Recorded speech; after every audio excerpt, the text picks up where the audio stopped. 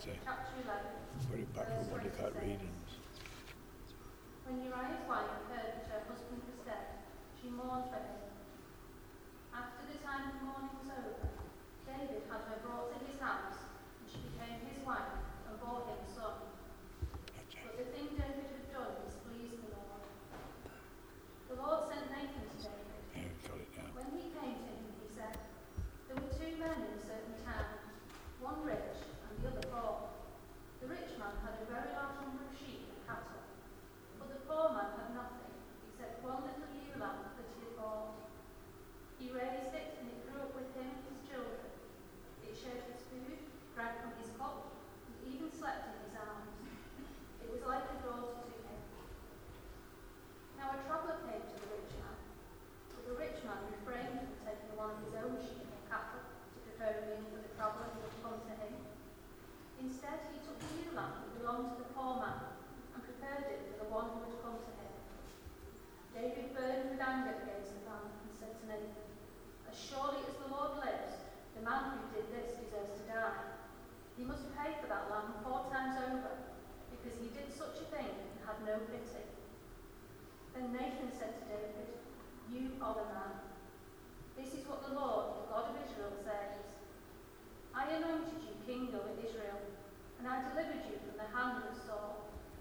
I gave your master's house to you, and your master's wives into your arms. I gave you the house of Israel and Judah. And if all this had been too little, I would have given you even more. Why did you despise the word of the Lord by doing what is evil in his eyes? You struck down Uriah the Hittite with the sword, and took his wife to be your own. You killed him with the sword of the Ammonites. Now therefore, the sword shall never depart from your house, because you despised me and took the wife of Uriah the Hittite to be your own. This is what the Lord says. Out of your own household I am going to bring calamity upon you. Before your very eyes I will take your wives and give them to one who is close to you. And he will lie with your wives in broad daylight. You did it in secret, but I will do this thing in broad daylight before all Israel." Then David said to Nathan, "I have sinned against the Lord." Nathan replied, "The Lord has taken away your sin. You are not going to die." This is the word of the Lord. Thanks be to God.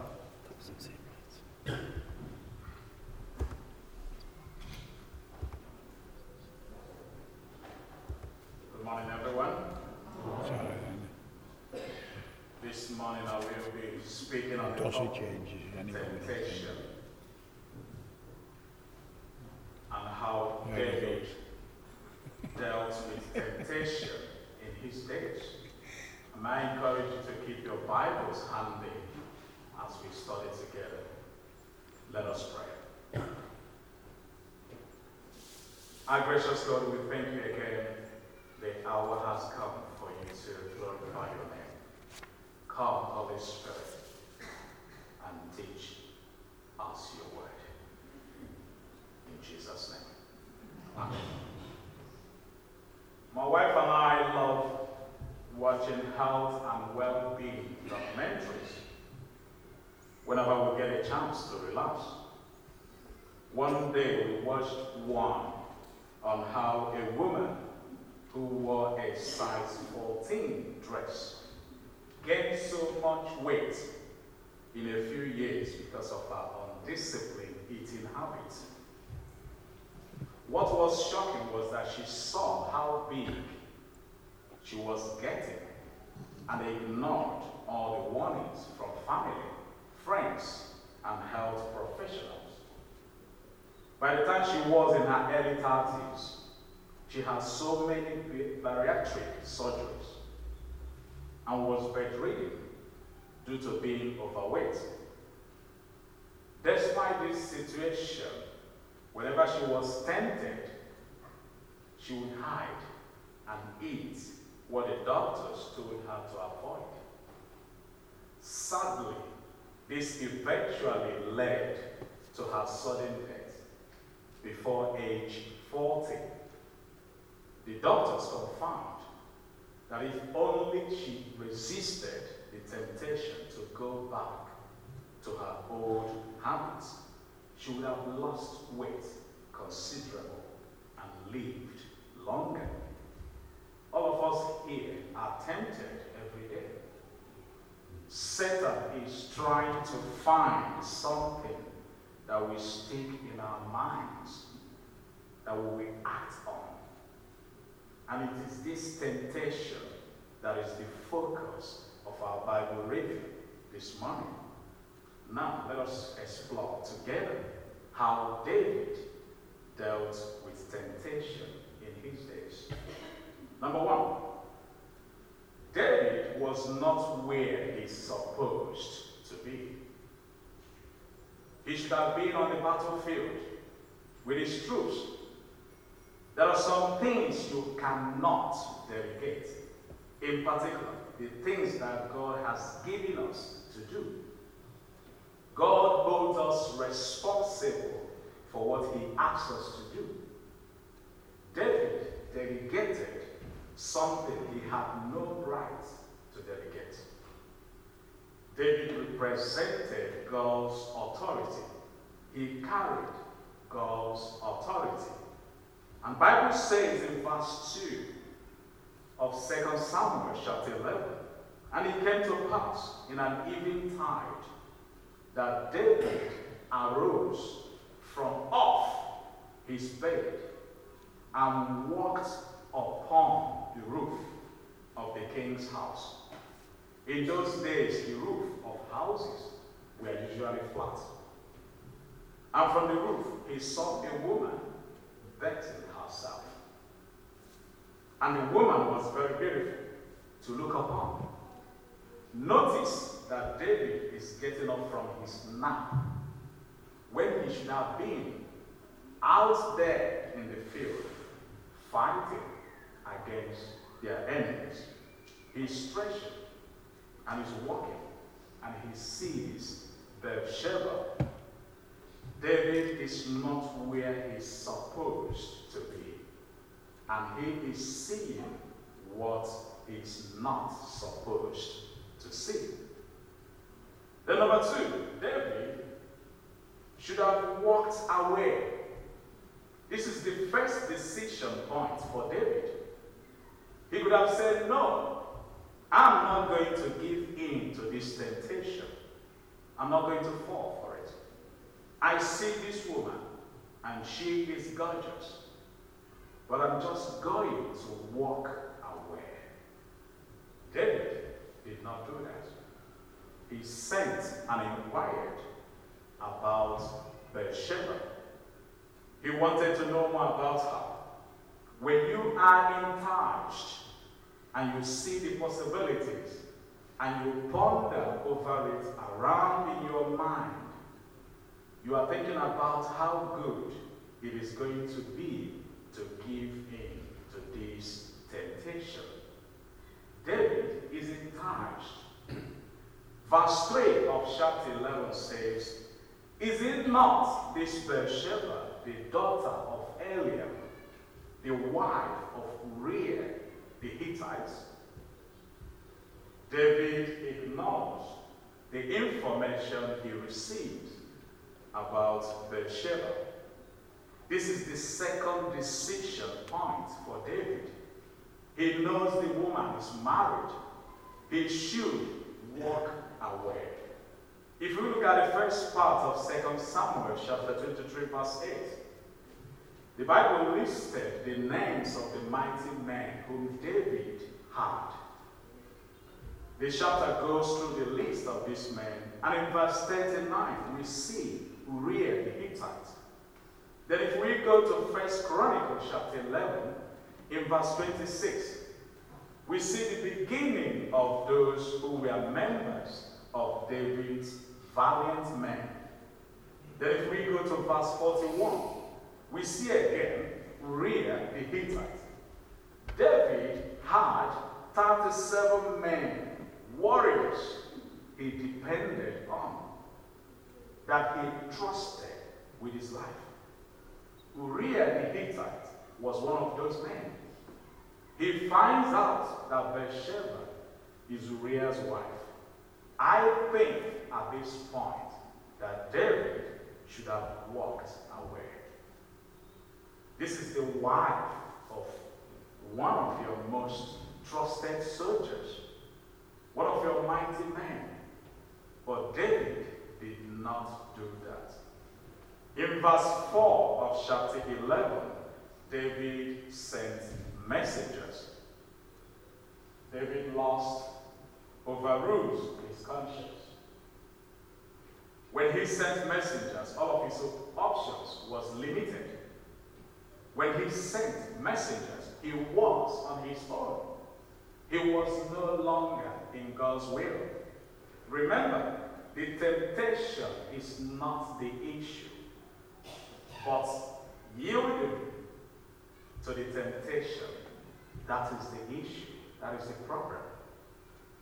When we choose to violate God's will, we expose ourselves to the devil's attack.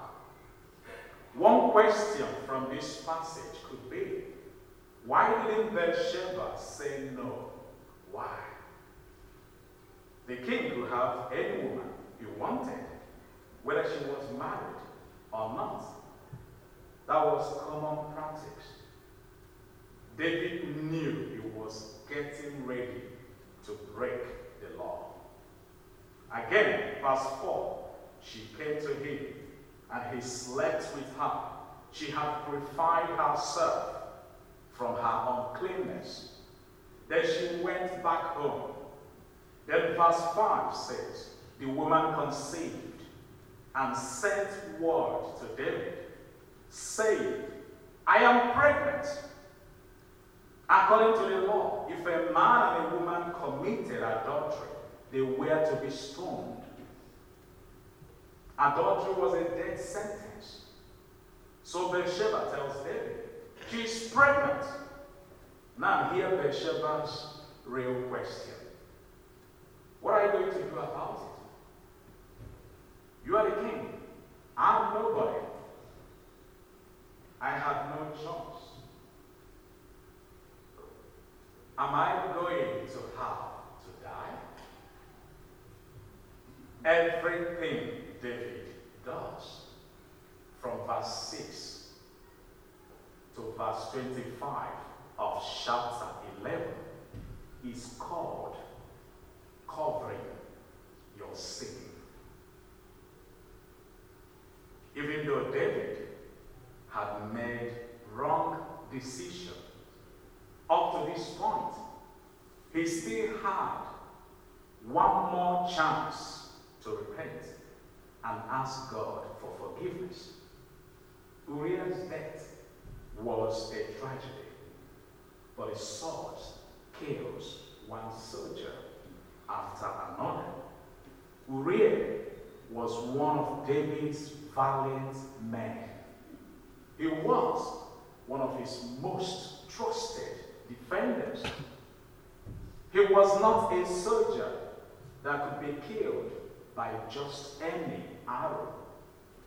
He did things in battle that ordinary soldiers could not do. 2 Samuel chapter 11 conclude with these words in verse 26 and 27. And the Bible says, when Uriah's wife heard that her husband was dead, she mourned for him. And the time of mourning was over. David had her brought to his house, and she became his wife, and bore him a son. But look at the last verse of that verse 27, He says, for the thing David had done displeased the Lord. Hear this today. What displeased the Lord thousands of years ago still displeases the Lord today. It has never changed. So David marries Bathsheba. Nothing has happened. A year has passed. This child is born. And all this time, God is silent. Then we now move on to chapter 12. In chapter 12, God is no longer silent. In verse 1, God, the Lord, sent Nathan to David. God initiated the move and stepped in. In Genesis, Adam and Eve hid when they sinned against God, and God came. David kept silent, and God came. This is the grace of God. God initiated the move to save David from his sin, from the guilt and shame of sin. God wants to restore him because he is not finished with David yet. God did not come to condemn him or lay a guilt on him. Jesus says in John chapter 3 verse 17, "For God did not send his Son into the world to condemn the world, but to save the world through him." From this passage, we can see how Prophet Nathan brings up the matter. Through a story, how gentle can you be?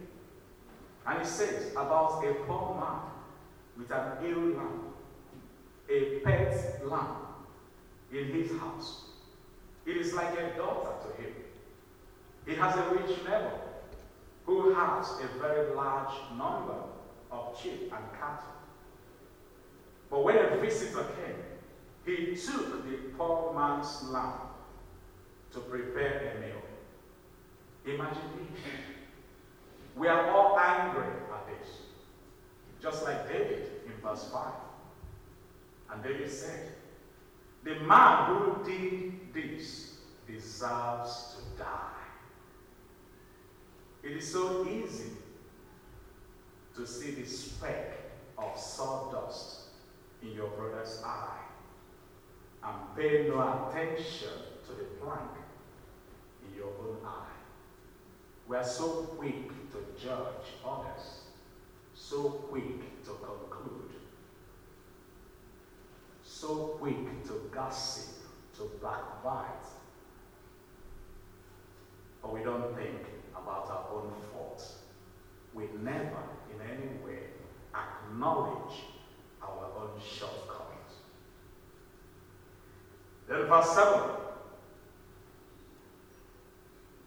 Nathan said to David, "You are the man." Nathan went on to recount the facts and state the consequences of his sin. David saw the light and confessed. He did not deny or debate. He said, "I have sinned against the Lord." In verse 13, Nathan's immediate response was, "The Lord has taken away your sin." God did not come to condemn him. He came to forgive him. 1 John chapter 1 verse 9, the Bible says, "If we confess our sins, he is faithful and just and will forgive us our sins and purifies us from all unrighteousness." To break marriage vows with an adulterous relationship is still a willful sin, even though many people do it today. God sees every sinful thing we do, and eventually we make them known. David may have hid his sin from other people, but the Lord saw what he did. We must understand that God does not settle his accounts at the end of each month or at the end of each year. Galatians chapter 6 verse 7 says, "Do not be deceived. God cannot be mocked. A man reaps what he sows." Life was not pleasant for David while he tried to live with the guilt of his sin. Just an illustration. Guilt operates much like the warning light on a car. If you are driving along and the light flashes saying, service engine soon, service engine soon, you have a choice. You can stop the car, open the hood, and see what is wrong. Or you can ignore it and keep on driving. No one will know the difference until you burn up the engine. At that point, we realize what a stupid decision it was not to pay attention to the light on the dashboard. Some Christians are like that. When the light of guilt begins to flash, they choose to ignore it and keep on going. Then somewhere down the road of life, their lives fall apart. And they realize what a foolish decision it was to not stop and confess their sins. That's what David was trying to do. He was trying to ignore his conscience. But it was not working. After the adultery and murder, David was struggling. Psalm chapter 32 indicates he was experiencing sleepless nights. Everywhere he turned, he was reminded of it. David was tormented by his guilt. And I want to leave you with these 3 points as you reflect on this message. And he says, feelings of guilt are God's way of warning us to confess our sin.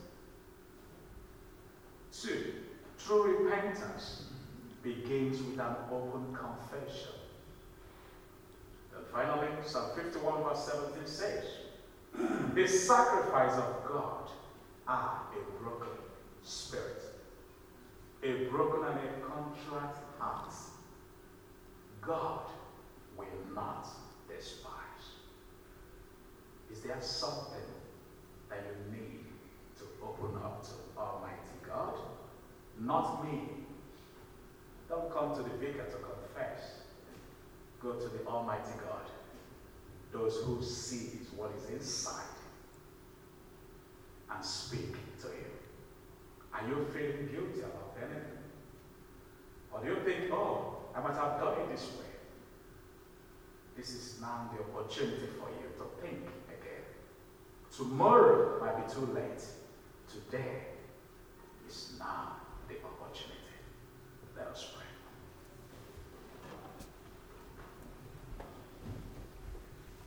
Wonderful God, give us the grace to become the hearers of your word and not only the doers. And help us, Lord Jesus,